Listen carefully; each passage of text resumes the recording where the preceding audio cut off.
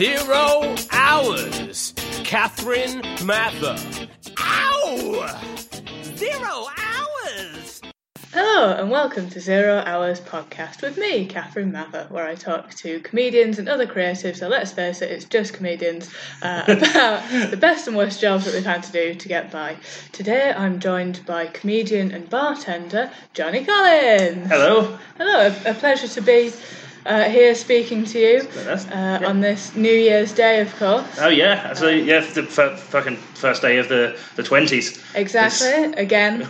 Where has the time gone? I know, right? Because we don't do pre-records. No, this is all live. It is, yeah. We're sat here. We've got the finger foods ready. Yeah, we've got a massive live studio audience here who are very well behaved. It must be said. Yeah, incredibly quiet. Yes, which is. I usually record at the studio where I keep all of my things and sleep. Studio apartment, is it? Yeah, it's a bedroom. It's in my bedroom. But today, pre-gig, which we will be talking about, because you can plug the shit out of your gig at the end. You are too late for this edition of the gig, but I can plug the rest of. We've got more. Yeah, to say it's happened is an understatement. Yeah. And it went. Oh, we all smashed it. That was fucking great, but it is in the past now, so stop talking about that. Standing ovation. Get with the times. And so, well, I mean, New Year's, New Year, New You, New Me, New Everyone. What's your New Year's resolution? My New Year's resolution is to be less shit at booking myself into gigs, because for the last year, probably longer. Well, no, the last few months I've only really been doing my gig and the odd one. So New Year I want to do more of that, and also, be better at money. I suppose that's a common one. Like not spend all my crap on McDonald's and junk food. That's never going to happen. It makes me happy. I'm going to do it. Yeah, fuck it. Fuck you. I won't do what you tell me. Yeah. In the immortal words of Rage Against the Machine. Yeah, you only live once. YOLO. It's still 2012, isn't it? It's 2012. Yeah, that's right. Yeah, sure.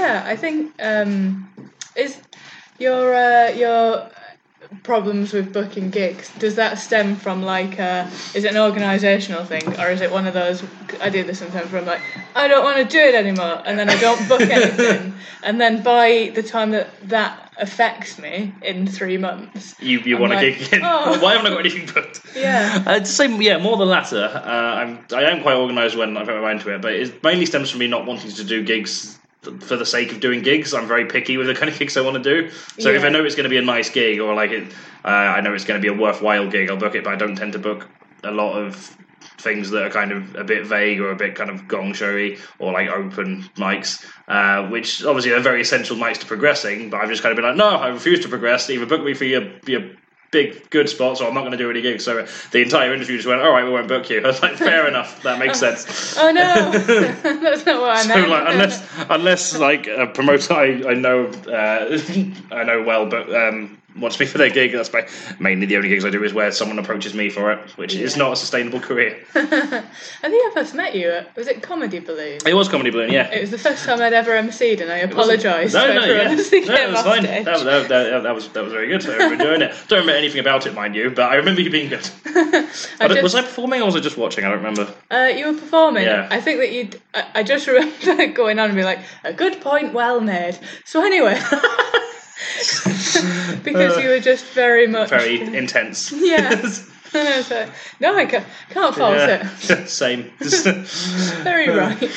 Anyway, I mean, I suppose we should probably get down to what the people have paid for. Yeah, paid for. Is this a subscription service? Absolutely not, no. Okay. I'm hemorrhaging money, I'll level with you doing this, but we do it because we like it, not because we want to make the money. Absolutely, yeah. So, I mean, what's your worst job you've ever done? Well, I've only had two types of paying job in my life. I actually recently got a new job. I'm working in the University of Salford, which I'm doing an apprenticeship there. It's essentially just admin stuff. I've not been there long enough to have any great stories about that yet. But for the time between 2015 and this year, last year now, yesterday, I have been doing bartending in various different bars. So I've done voluntary work in like charity shops and events before that, but my only paid, or the only things that have been funding my comedy career apart from student loans and my overgenerous parents. But I am one of those privileged middle class white fucks. So it's I don't know. It's people really respect you, don't they, in the bartending industry? Oh yeah, no, absolutely. It's definitely considered a job worthy of mutual respect and oh god, it's fucking awful. Like, I could take like as I've got quite thick skin. I can handle like drunk people being dickheads fine. As long as I've got management on side, and for my last bar job, that was mostly the case. I had a really good manager who I felt kind of respected by, which was nice. But in my first job, which was in a popular chain known as Wetherspoons, I did certainly towards the beginning of that, I did not feel I had that respect from the management team leader, which is it's when you've got it coming at you from both like your customers and from management, it's not ideal. No. It's quite difficult, isn't it? Yeah, I should stress about that did change as I got better at the job. So I think it might have just been because I was shit at my job and they were fed up with me. Certainly. But yeah, it certainly wasn't fun. And the staff turnover, I don't know if it's the same in all of these bars, but I imagine it's quite a common thing. The staff turnover is incredibly high because they mostly employ sort of part-time students, and then as soon as they're not students, they want to fuck off. So I was only there for a year. By the time I left, I was possibly the second longest running member of staff who wasn't in management. Really? Yeah. So I was, Damn. Whereabouts was that? I was in Manchester. Oh, okay. So I'm not going to name the pub because I don't want people to know. I don't want Tim Martin to sue me. I mean, I've already said Wetherspoons, he might do. Fair. Not enough people listen to this. Oh no, absolutely, yeah, it's fine. We're absolutely okay. Right. Don't worry about 2 it. seconds. We're recording a podcast in here at the minute, so if you can wait in the main bit of the bar, in about half an hour, we'll be ready for you. Nice. If you want to leave any stuff in here, though, feel free. Nice. I should say that we're recording this just before a gig. Yes. This isn't the gig. No. Although we are on stage. So yeah. It was near a plug socket. I should say also that I don't edit this because... That's fine. From a stylistic point of view, I like to say it's because I just really like the conversation. Yeah. But from a practical point of view, I don't know how to. Valid. So there we go. Wetherspoons, they might blue plaque it if you tell them. Tell them, yeah. Oh yeah, I'm sure they will. Johnny Collins works here. So is it? Where did you go on to from Spoons? So yeah, the bar I went on to from Spoons is a bar which I enjoy generally working in. I'm not going to name it because I do still have mates working there, and I may say some negative things about the people who go there. So I mean, if they know who I am, they'll. I mean, if they don't pay attention to me, so I don't think it's going to be an issue. It's a really good pub. It's part of a brewery chain, which works a lot differently to Wetherspoons. So I don't know if anyone's worked in bars before. Mainly what you get these days is sort of big corporate chains who own like Wetherspoons or like Nicholson's or Stonegate's another big one, where they sort of where they kind of run everything. So like the people who run the pubs, they're answering to someone higher up. The one I worked for was similar but different. So it was part of a brewery chain, but the person who ran the pub was the boss of the pub, and that works in partnership with the brewery who supply all the beer, and we were tied to that brewery, so we couldn't necessarily get our own things in. But in terms of like the staff and like the way that the pub was run, the boss had most of the control over that, which was a lot nicer when it's not coming from like massive sort of corporate management, because they like. And you get this in all sectors. You get it when like things are managed from so high up that they have no real like understanding of the base level job they're peddling. And like you get this, I think Ofsted and teachers is probably a really good example of this. Like people judging like school performances and practices for people who haven't taught for like 2 decades. Yeah, it's a big. I imagine you get it in most areas of Yeah. Professionalism. Or like people who are the Minister for Transport. Oh yeah, absolutely, yeah. Never got a bus. Yeah. Or like some of the newly elected MPs who've never been to the places they're representing. Yeah. The fuck. There's this entire thing about I can't remember the name, but like the new MP for Durham, I want to say, who is a Tory. His wife apparently got really upset when they won because they weren't expecting to, and she really didn't want to move to Durham. That's what you get. Oh. Small victory. Oh, poor lady. Apologies to anyone who lives in Durham. I've never been there. It's probably lovely, I guess. Yeah, just not for rich Tory cunts. I heard that apparently the Durham police force, due to underfunding, were like, well, we're just not gonna. We're not legalising cannabis, but also we're just not gonna prosecute people. I feel like that's most places, though. I don't think unless but I don't think anyone really cares about people doing cannabis necessarily. I don't think people necessarily care about people selling it unless you're doing it if you're doing it right in front of a police station, maybe they'd be like, okay, maybe come on, guys, not do that. But apparently, they sort of went on the book saying that, and then the applications to Durham University spiked. Oh, that's genius! That's fucking yeah. I love that. I mean, it's really difficult to get in because it's a good uni. So yeah. Fucking that's a shame. Yeah, there's a correlation there. Maybe if more places had lapsed views on the possession of cannabis, maybe academic levels would be higher. Yeah. Who knows? Yeah. I don't know. Don't get a hangover, do you? Yeah. Ganjover. No, you don't. No. The worst you'll get is maybe slightly dull to all your friends. Yeah. So we've done spoons. Was that your first bar job? That was my first bar job, yeah. So I was still studying at uni at the time, so I initially was on a 3-day week. I was doing 3 days a week. I was doing 1 weekday and both weekends. I moved to just weekends after Christmas because I particularly hated doing the early shifts in spoons because day drinkers in spoons are very, very depressing. You get people to the point people are coming in at 8 a.m. for breakfast and having a pint of bitter with that.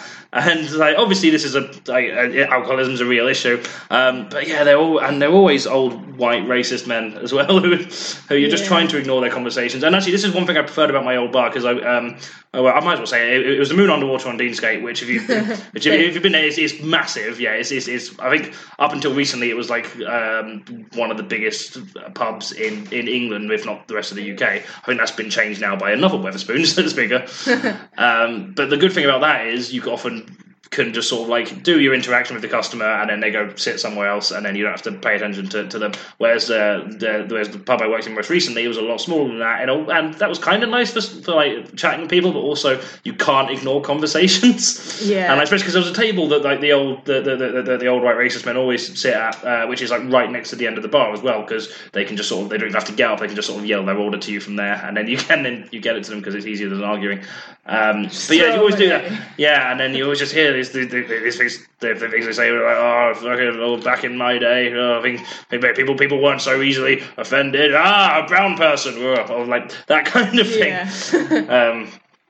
Yeah. Not normally in that voice, but yeah. But it's a thing you kind of can't ignore. But you also can't technically do anything about it because they are most of the clientele. If it was my own bar, I'd probably be a lot stricter on that thing. But I can understand why, because that was primarily the audience. It was all white men. Some of them were the sweetest people you've ever met, and they'll chat to you about all the things you're doing in your life and be really enthusiastic about everything, and maybe slightly racist, but generally very sort of positive and that kind of thing. Or they'll be the worst person in the world, and just. Yeah, it's never difficult. Shuts up about isn't it? Because you can't be you're wrong. No, yeah, you can't, and that's But they are. Yeah, they absolutely are. But I can't refuse them for that because that's going to be a whole fucking PR thing for everyone. Yeah, bloody snowflake. Yeah, but you're the one who's upset. Yeah, exactly. But yeah, like it or not, they are 80% of the pub industry's income. So yeah. Yes. So who is the worst drunk that you've had to deal with? I had a guy throw a chair at me once. Wow. That was fun. He wasn't even drinking in our pub. He came in. He had a I want to say Stella. I don't know. He had a can of cheap lager that you got from a supermarket that was spilling everywhere, all over him. There was a hole in the bottom of something. And then he came in. He just started bothering everyone in the pub, which was fairly frequent where we are. Portland Street's a weird place. That's another clue as to where it is. We're narrowing it down. Yeah, narrowing it down. You got the street. I'll list it the postcode at some point. So he came and he was bothering people. Well, essentially, what he wanted is he wanted a bag to put the rest of his beers in. And I said to him, look, you can't be drinking that in here. You've not bought that here. But there's a shop around the corner. They've got bags. They might be able to give you one. Now they I don't think they do bags, but I wasn't going to tell him that. I was just like, be someone else's problem, please. And then he got really angry at me, and then just like what the fuck are you saying to me, and just like proper squaring up to me. So I was like, okay, and then like I went back behind the bar to ring my manager to be like, got an issue here. And then he picked up a chair and I say he threw it at me. He threw it at the bar where I was, but it didn't actually go any higher than the pumps. So it left a mark on the bar. That was it. Like, he was clearly fucking wasted. Like, I would have been more worried if he was trying to hurt someone else in the bar, because he would have been more likely to hit me. So it wasn't going to be that. And then he left after that and never saw him again. Well, at least he left. Yeah. It could have been worse if he started throwing more. Yeah, the main issues we get, like when it's just randomers off street, it's fine. But when we've got booked functions who turn out to be dickheads, I wasn't working this time actually, but we had this group book our upstairs room for a private function. They didn't ask too many questions. That happens all the time. A lot of people do in a lot of offices. And then, long story short, it turned out they were neo-Nazis. Oh my god! They were part of a group called Proud Boys UK. Okay, which I mean, to be fair, if that was just the name of it, it would have been like, it's a fucking gay group or something. And that's fine. Welcome then. But and they started like proper like fucking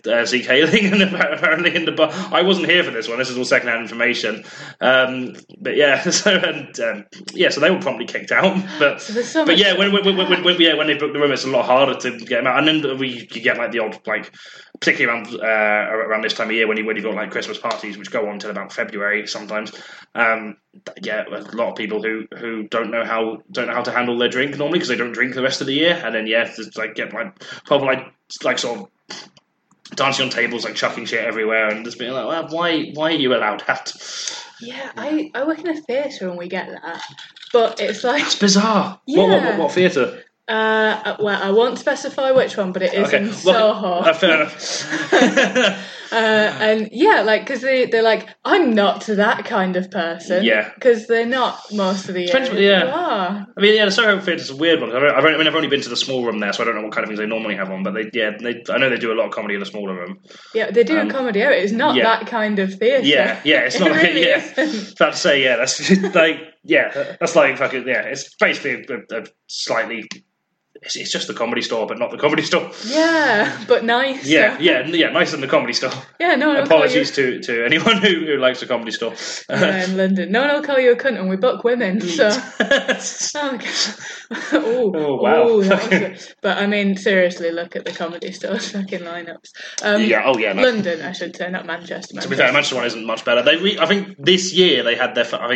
I don't know if it was like International Women's Day or something, but they for the first time since their existence, they had an all woman lineup on like one of the weekend shows, and like for a club that's been going since, I don't know how long the Manchester one's been there, but like the London one since like the 80s. So I think 79 might have been the very first one before there was like a proper venue, and it started in the 80s, like right in the whole boom of alternative comedy as well, which like a big part of that's often overlooked was you got people like Rick Mail, actively like refusing to work unless the women on the show were paid the same, kind of thing, and but still, just like the first time they've ever put an all women lineup on an industry which has a lot of women comedians. Yeah, and it's so patronising when they're like, look for International Women's Day, and all women. Oh yeah, like, oh, thanks, guys. Yeah, it's like, we just book funny people. We don't discriminate by gender. And it's like, is that why you've got like the four bald white men in glasses? Like for the 5th time in a row. Yeah, you know what? Those guys are funny. They're like they're great, but also there are people that aren't that. Yeah, exactly. That's part of the reason why I wanted to start this night, because I think it was yeah, it was like either the Comedy Store or Hot Water or one of them, and I just kept seeing adverts for it, and it was just always great comedians, but always like the posters were just like 4 interchangeable white men who like could have been the same person in different wigs, kind of thing. Yeah. And I just like it got to a point like eventually you got to just be like, look, do you want to maybe just start with women maybe like yeah, like I'm not asking you to have everyone like. It's not a difficult thing to ask. Like it's about 50% of the population, and it's quite a bit. There's loads of female comedians at the circuit at this point. Like, yeah, I think it's really weird that it drops off as soon as you get into the pro circuit. So on open mic, there are so many women. Oh, absolutely, yeah. And then there's just no progression. Yeah, because I suppose yeah. But it's just if you want to get on the Comedy Store, you've got to do a gong show. Yeah, and the gong shows are awful, and I don't even know this is particularly a gender thing, but I think particularly more men do better at particularly the Comedy Store's gong show, because there's a very specific type of comedian who does well, and they're usually men, not always. But yeah, they're always generally quite kind of aggro, very kind of laddie. They tend to do quite well. I think every time I've been to either watch or do the gong there, it's been the same kind of person who's won it. Mm-hmm. And it's not always. It is a bit of a gamble. Sometimes it does depend on your audience, but yeah, it's not I've seen fantastic acts do terribly at those gong shows, and I've seen some not great acts might win, and then it's not an accurate. Like, yeah, particularly the Comedy Store one. There's other gong shows that kind of alright. Frog and Bucket one isn't too bad. That one's a bit fairer, I'd say. But I think, the kind of people who win the Comedy Store are a very specific type of person. Yeah, I think the comedy, the Frog and Bucket is very much aimed at let's all just enjoy the scene. Yeah, absolutely. Yeah, it is. This is a competition. Obviously, if someone's doing terribly, feel free to go on off. But like the Comedy Store will book like 50 comedians, and then the MC will be like, "We don't have time to see all of these. If you don't like the look of one of them, kick them off." Yeah, and then you can't. And it's such a hostile atmosphere. 6 months is the thing. Then you can't. And also, like the people who win it, they doesn't necessarily do much for their career. No, like there's plenty of other ways to get to progress in that kind of thing. Just be good. Yeah, keep being good. Be good. Like it's a way of getting seen, but also a lot of it's just being at the right gig at the right time. It doesn't have to be a gong show. You could be anywhere and just be seen by another promoter, and then word of mouth spreads. Yeah. You get places. But my favourite Frog and Bucket gong show moment was there's this fella who'd been heckling the whole night. It was just awful.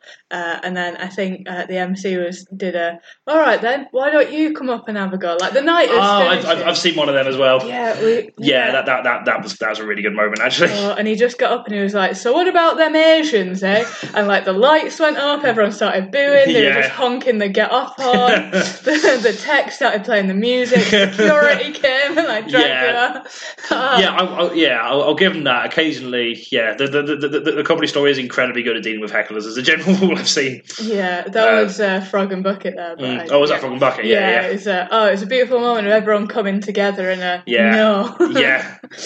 No, absolutely. Fair play to them. Yeah. So, well, I suppose comedy. Comedy is a job as well. We're aiming for it. Yes. It's definitely not a job for me. I consistently lose money on this gig. I know. But less than I was expecting, so it's fine. Oh, that's good then. I mean, you don't start playing golf to win the Open, do you? No, exactly. That's what a fucking metaphor. I love it. No, you don't. Yeah, that's a very good point. So, but best and worst gigs then, I suppose. Okay. That you do. Oh yeah, this is definitely should have prepared something for this because I think of loads of bad ones. Give them all. Yeah, one that jumps to mind was I can't remember. It was like sort of like towards the end of 2015, I think. I'd just done a run of gigs for Mind, like it was a fundraising thing. Did 4 days of that in a row. Sort of varying audience, varying quality. They were charging like 15 quid on the door, which they had someone at my level at the time booked in, so it sort of gives an idea of the kind of level thing. It was a good night, but not 15 quid per head, especially if it's like a charity fundraiser as well. It was a kind of mixed bag with that, but they were generally good gigs. But it's like the only time I've really ever sort of done a run of gigs. And then the day after the last one of that, I was just booked into an open mic that a mate ran in North London that doesn't exist anymore. I can't remember what it was called. And I love the guy who runs it. He's an absolute sweetheart. But there was like no one there. There was like one drunk guy who started talking to us upstairs and sort of followed us downstairs when we went down there. And then there was just like a few other acts. And then, I think I was either the first or second act on, and then I did my opening bit, and then like, about another 20 seconds of it, and then I just looked up and just like every the people in the front were just sort of staring at their phones. No one's paying attention to the stage, and then then just like guy being like just like chatting and being a dick at the back, and I was just this is the only time I've ever like walked off stage. So I was sort of like, do you know what? I fuck this. I'm not doing that. And then just literally walked out after doing like a minute of my set. And like it was an act checking his phone, and like normally if an act sort of like sat at the back, sort of doing a bit of admin or whatever, I don't really care. But when you're sitting right in the front row, when there's not many people in, that's just really fucking rude. It is, yeah. And so I always at those kind of gigs laugh hard and loud. I always do as well. Like there's so many. Because I did comedy writing performance at university, and look where it's got me. And yeah, a lot of early videos I took of a lot of my course mates, because I was like doing it with camera, so I always offered when I was at a gig. So I was like, yeah, might as well. You just hear me holding the camera and laughing way louder than anyone else at stuff that. It's just the stuff that sounded like it should have been a joke. Yeah, and you've got to give something back, right? Yeah. And then that makes the night lovely. Yeah, absolutely. And I always did that. But then, looking back on the videos, like years later, I'm just like, fuck, that laugh's annoying. Just right behind the camera as well. So it's like, and it sounds really forced. You're like, oh my God, I shouldn't have supported those jokes. They were awful. Yeah. There's actually a video of, I don't know if you know Stephen Lawson. I don't. No, he's fairly big on YouTube at the minute. I don't think he does much stand-up these days. But he, when he was getting big on YouTube, he uploaded one of his old stand-up videos from his first year, which I filmed. And all the comments on that were like criticising the person's laugh who was holding the camera. And I was looking at the comments going, that was me. That's good. My feelings. So yeah. Well, one person found it funny. Yeah. So I'm technically YouTube famous, but not by name, and it's not on my own channel. Oh, nice. So, best jobs.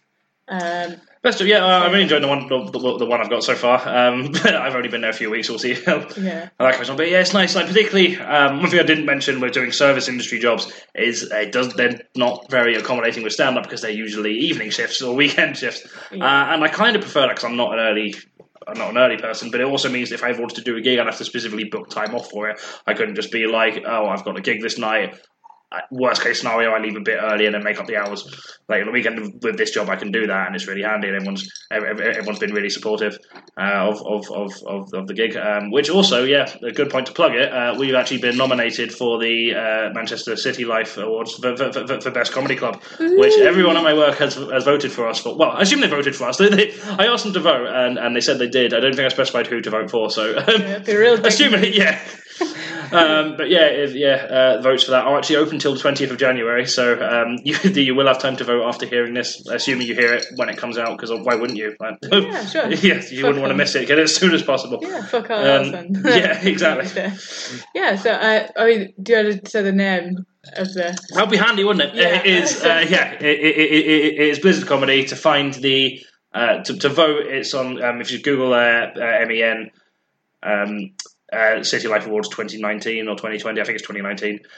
You can find it through that, and then there'll be like a list of all the nominees, and then at the bottom there's a form you can fill in. A few different categories. You don't need to vote in all of them. Just vote for like as many or few as you want, and then you can submit that.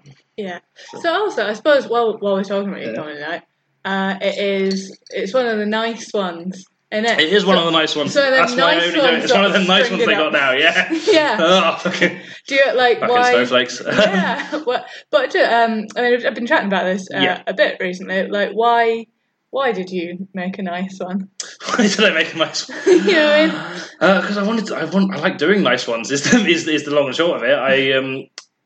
I'd had the idea for a while, and then it was after I did Quantum Leopard in London for like the first or second time. So wonderful. Which is kind of what I modelled the night on. And I was just kind of like, this is like, sort of made me realise that this is a kind of viable thing, and Manchester didn't really have anything quite like it. And Manchester has a load of really nice gigs. Excess Malarkey, which has been running for nearly as long as I've been alive, is an absolutely wonderful gig. It's always really nice to do. Always has a really lovely audience, but it was nothing that kind of had explicitly the same kind of policy that Quantum Leopard does of like sort of like explicit upfront ban on like anything racist, sexist, homophobic, all that kind of stuff, which most comedy clubs will sort of have implicitly. Like if you if you start getting up and doing hate speech, the comedy store might be like, yeah, maybe fuck off, but they don't kind of necessarily put that up front to the audience, and a lot of people. I know a lot of friends with various like levels of anxiety and mental health and stuff. I know a lot of reason they avoid comedy clubs because they don't know what they're going to get. Particularly open mic nights, they have no like. Part of the reason I stopped doing open mic nights is just because I was so fed up of edgy white boys doing jokes. Yeah, essentially, yeah. So yeah, I just had like a policy of that. I adopted the Quantum Leopard policy of getting consent for audience interaction before the gig. I think that's a really nice one. I mean, I don't do audience interaction myself anyway because I don't do stand-up comedy to listen to people who aren't me talking. But as a joke, if I'm acts, I was saying that's fine. But yeah, just get sort of they can get a sticker on the door that essentially means that if they're wearing a sticker that they've consented to be spoken to if that's going to be part of the set. Yeah, I think that is such a good idea it's because a really good policy. Even as someone who's quite outgoing and a comedian, if I go out to watch comedy and I've had a couple of pints and I'm drunk, you don't really want it, yeah. Yeah, I don't want to be dragged up on stage and dressed like Where's Wally? Like, just here to have a nice time. Whereas who does that routine? That sounds fun. I don't know.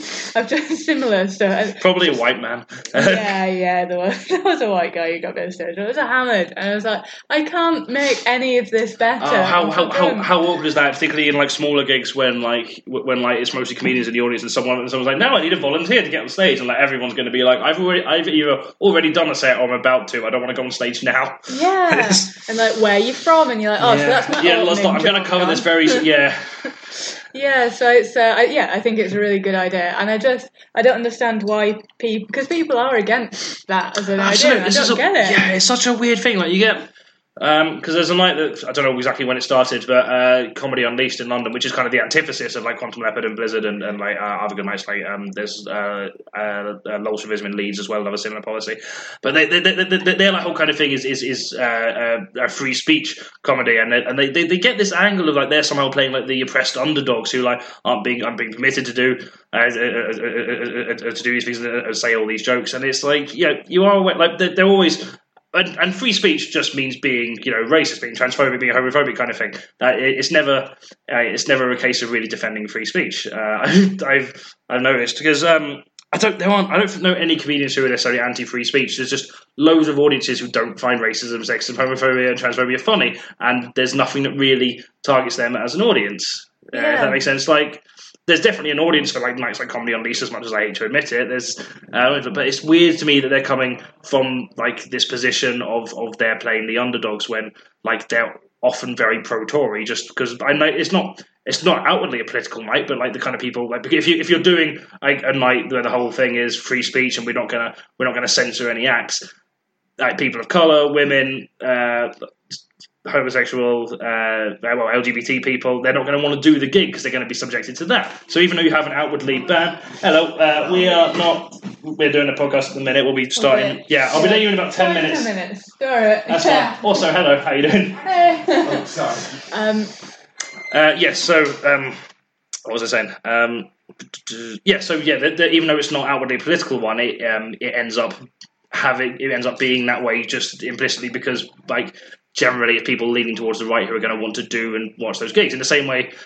Okay, I was going to say in the same way we're not explicitly a lefty gig, although we are. But like we don't necessarily explicitly say anywhere on our inclusion policy that we are left wing. It's just that's the kind of people it does attract. And I find it really annoying when the people at Comedy Unleashed try and say that they're not. That like their gig isn't influenced by politics or they don't limit it by politics because that in itself is a political thing.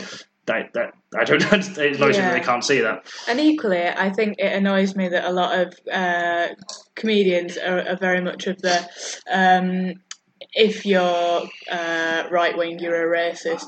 Bigot. Like I think there's definitely a little bit of that. Yeah, just because somebody has a different opinion to you does not mean that No, absolutely. It's wrong. So No, but I think it's very telling at the minute that all the people who are bigots and doing those kind of jokes will align themselves with the right. And I think the right aren't doing much to necessarily combat that thing. Like Britain First have openly come out in support of Boris Johnson. And that's not ringing alarm bells for anyone, apparently. Yeah. Like, a lot of old Tories are against Boris Johnson because of this, but that they're, like, more popular than they've been in, like, a good, like, 30 years or so. Yeah. And that's really concerning. Yeah, it's terrible. It makes me very sad. So I just don't read the news. Yeah. Because I can't do anything about it. That's the reason I think about not being in the pub anymore, because when I was in the pub, we had TVs, but we didn't show sports or anything, so it was just always BBC News. And like when the pub was quiet, that's just all I could see and take in. Oh, God. And the last year's been a fun one. Yeah. Oh God, it's been awful. I always think that like when we're in the nuclear bunker underground, and our grandchildren are like, "But why didn't you see this coming?" And we're like, "Oh, honey, we did see it coming." Yeah, we did all we could. It was awful. Anyway, I mean the crowds are at the door, so I kind of feel like we should probably... that's fine. Well, we've done about like 35 minutes. Is that? It's perfect. Cool. So I mean, I was going to say, is there anything you want to plug? We've been plugging this. We've been plugging it. Oh. So you have Blizzard Comedy in the Manchester City Life Awards. We'd really grateful if you'd vote for that. If you are in Manchester, we have a show on the 13th of January, which is an Edinburgh preview from Harriet Dyer. A very early one, I must say, is work in progress. But I love Harriet Dyer. Dyer's fucking great, yeah. It's work in progress, and it's a free entry gig, I should stress as well. And we've also got Jack Carroll and Pete Selwood have got a show called Impairment for the Leicester Fringe that they're doing like a last minute preview of. All this is free. We do a bucket collection at the end. For this preview show, all the bucket collection is going to the acts as well. Or we've also got at the end of January we've got our normal show with Eleanor Morton headlining, which again is the same thing. It's a free entry gig. We run entirely off crowdfunding and donations. If you want to support us on Patreon or PayPal, you can. We really appreciate that. We always make sure we pay all of our acts. We don't have a high budget, so it's not nothing. It's not loads, but it's sort of more than you'd get at most middle spot gigs. Yeah. And just follow us on Facebook, Twitter, and Instagram. And what's the venue it's at? It's at Gulliver's Northern Quarter in Manchester. So if you don't live in Manchester, if you don't live in commutable distance of Manchester, it's not worth booking a day off for. If you do live nearby and you're not doing anything, it's a good gig. Yeah, wonderful promotion. This is why I'm not in charge of the social media. Happy New Year, everybody. Happy New Year. Woo, but that's my party popper thing.